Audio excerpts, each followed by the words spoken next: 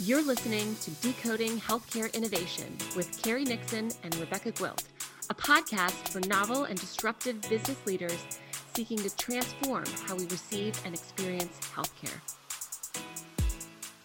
Welcome back to Decoding Healthcare Innovation. Today I am joined by Liz Powell, founder and president of G2G Consulting. Hi Liz, how are you? Hi, good. How are you? I'm doing great. Are you ready? I am. Okay, so Liz has over 20 years of experience as working in policy in Capitol Hill as both an attorney and a lobbyist. She started G2G in 2007, and since then they have notably raised more than $400 million in non-dilutive funding for their clients, many of whom are in the healthcare innovation space. They also help shape regulations and healthcare policies, organize advocacy campaigns. Liz is a powerhouse JD with an MPH from Harvard, and she helped launch the Women's Health Innovation Coalition in 2020, which I've been a member of for a while, and I'm going to make her talk about that a little bit later in the show. I've asked her to come join me to talk about a few things I'm not sure digital health companies have on their radar. I know this because I work with a number of them, and they're always surprised to hear it when I bring it up, and no one better than Liz to talk about it.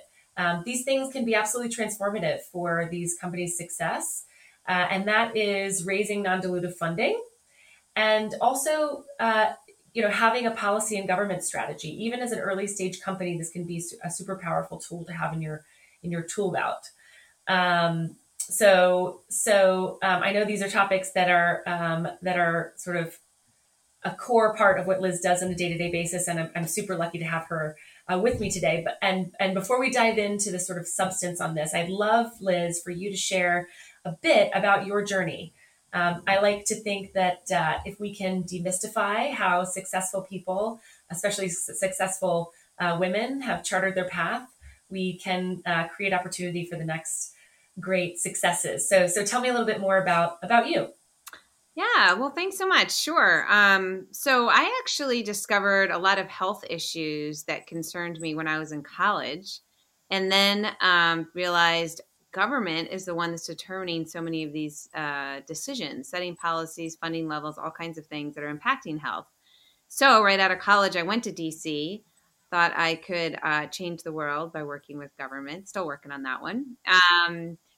And I worked my way up on Capitol Hill and did a lot of little interesting policy work. And it really spanned far beyond health. I actually did defense, armed services work, small business committee work. So really interesting exposure. And I then got my law degree and my master's in public health, did a couple interesting things like a year in London working on the health committee. And then I started doing some consulting and realized that the more I talked with entrepreneurs as well as nonprofits who were doing great things but did not know how to navigate government, I saw an opportunity and I thought I could be that bridge. And so I started G2G, which stands for Government to Growth. So we're all about growth, and we work with a lot of entrepreneurs, a lot of startups, a lot of growing companies, and then we work with some nonprofits, all great causes, all working to make a difference. It's amazing. It's amazing how many people come and have these conversations with me here and elsewhere that started with their own sort of health journey. And something that I love about being in this industry is because of that deep personal connection to something that's sort of common to us all.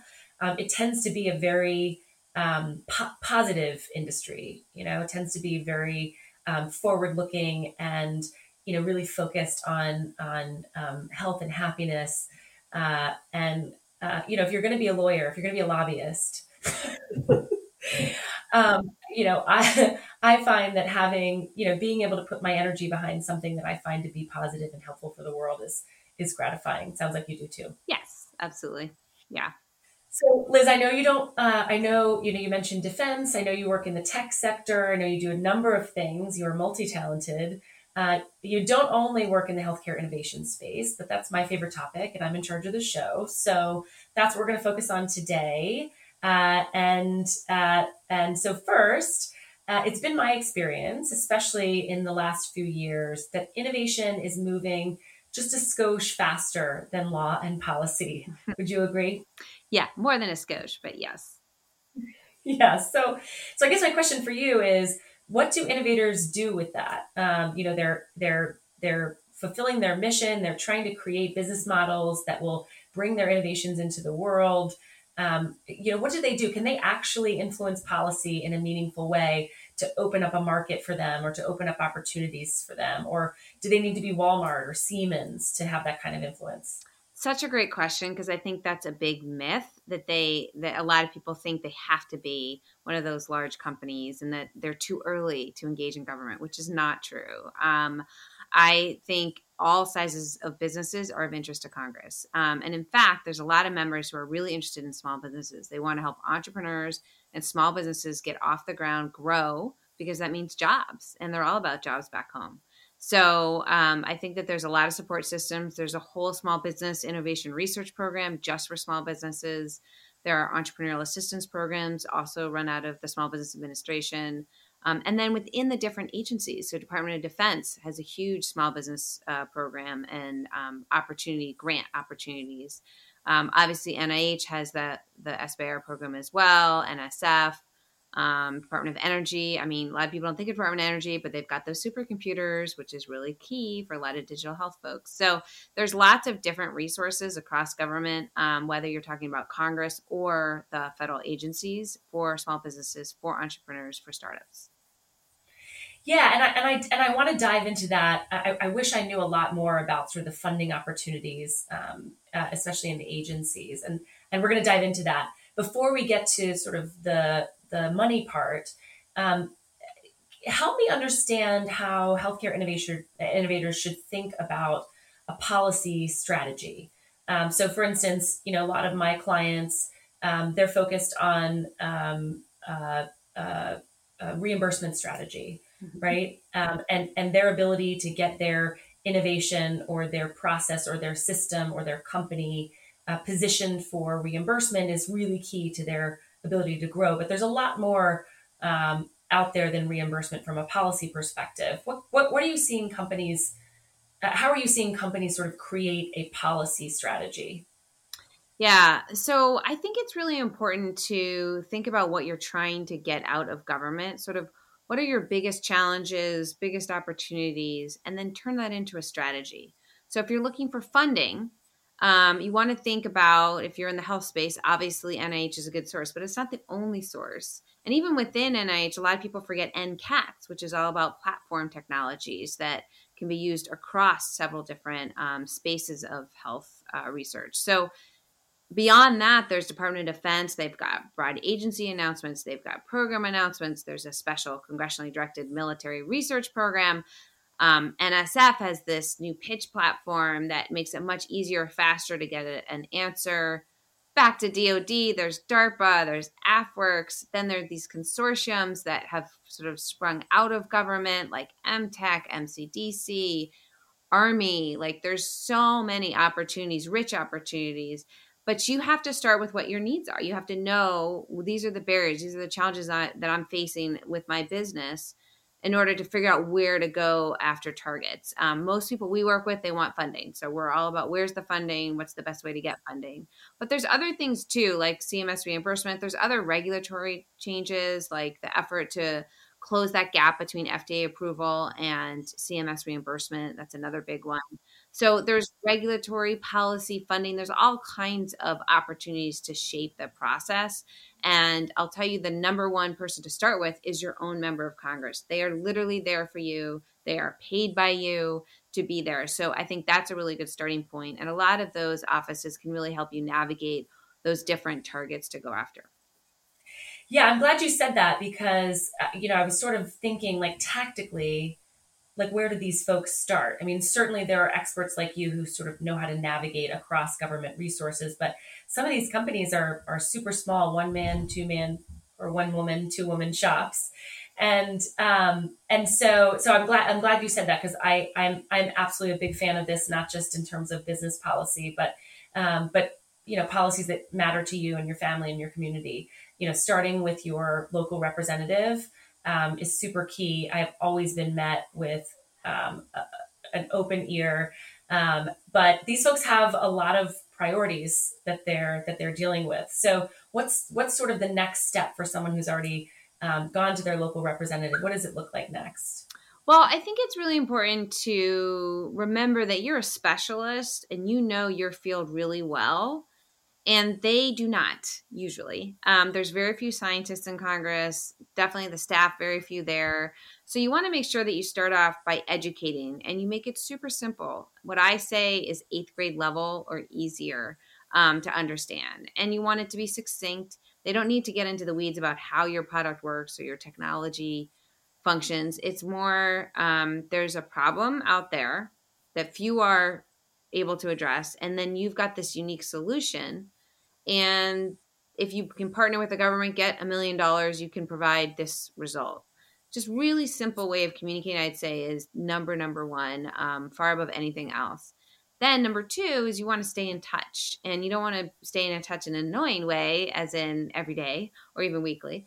But every few weeks, every few months, you do want to make sure that you are a resource for them, that you're not there with your hand held out, but you actually want to be a resource for your field of business, for your field of health, whatever area you're working in, so that it's like a two-way street and it's not just you're looking for funding or what have you from that office. So I think those first 2 things are really, really important. And then third, you want to start tracking opportunities. And there are general tracking like grants.gov. However, it can be very frustrating when you're looking for funding and you type in a few words and then you get 1,000 responses. So we at G2G have a more focused way of doing those searches. But I think number 1 is remember that you've got to start with education. Number 2, staying in touch. And number 3, finding a way to track those opportunities. I think those would be my first 3 tips for people who are trying to engage in the process. That's super helpful. And I guess, I don't want to jump ahead, but I know that you're very involved in the Women's Health Innovation Coalition, and coalitions, in my experience, have also been a really great way to join with other folks who are operating in the same space to try to sort of leverage a larger group to make change. I'm just interested, like, what are you working on there? What have you been able to accomplish? What are you seeing as sort of the benefit of that coalition? Yeah, so the Women's Health Innovation Coalition is really distinctive because there are other coalitions out there, obviously, on women's health. But for our coalition, it is not just the patient advocates who are very, very important, not just clinicians, not just lobbyists. It's sort of a whole bunch of people in that ecosystem. In addition, investors, researchers, inventors, clinicians, advocates. It's sort of all the people that are coming together. And definitely entrepreneurs and those who are leading these companies. And so that's why we call it the Women's Health Innovation Coalition, because the focus is really that innovation space. And what we've been able to do is to categorize 8 different categories in which a woman's health or condition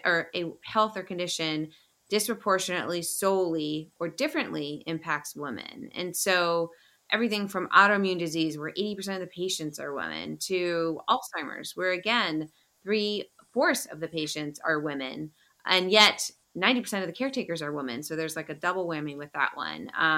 You've got certain gynecological cancers, like ovarian cancer. 1 in 2 women diagnosed die. That is an extremely high rate of mortality for a cancer.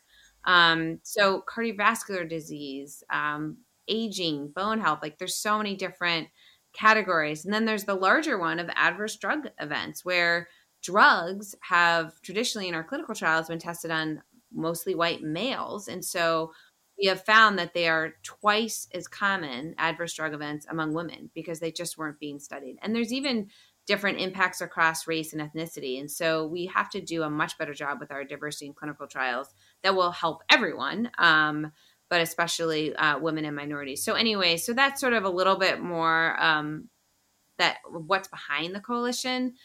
We're doing all kinds of efforts to educate, just like I advise all of you to start with education.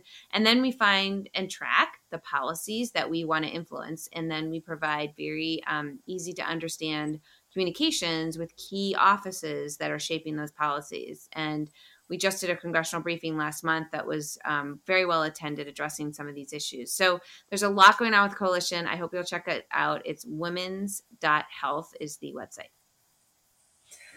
Yeah, I have been really impressed by the sort of proactive involvement of the members of the coalition.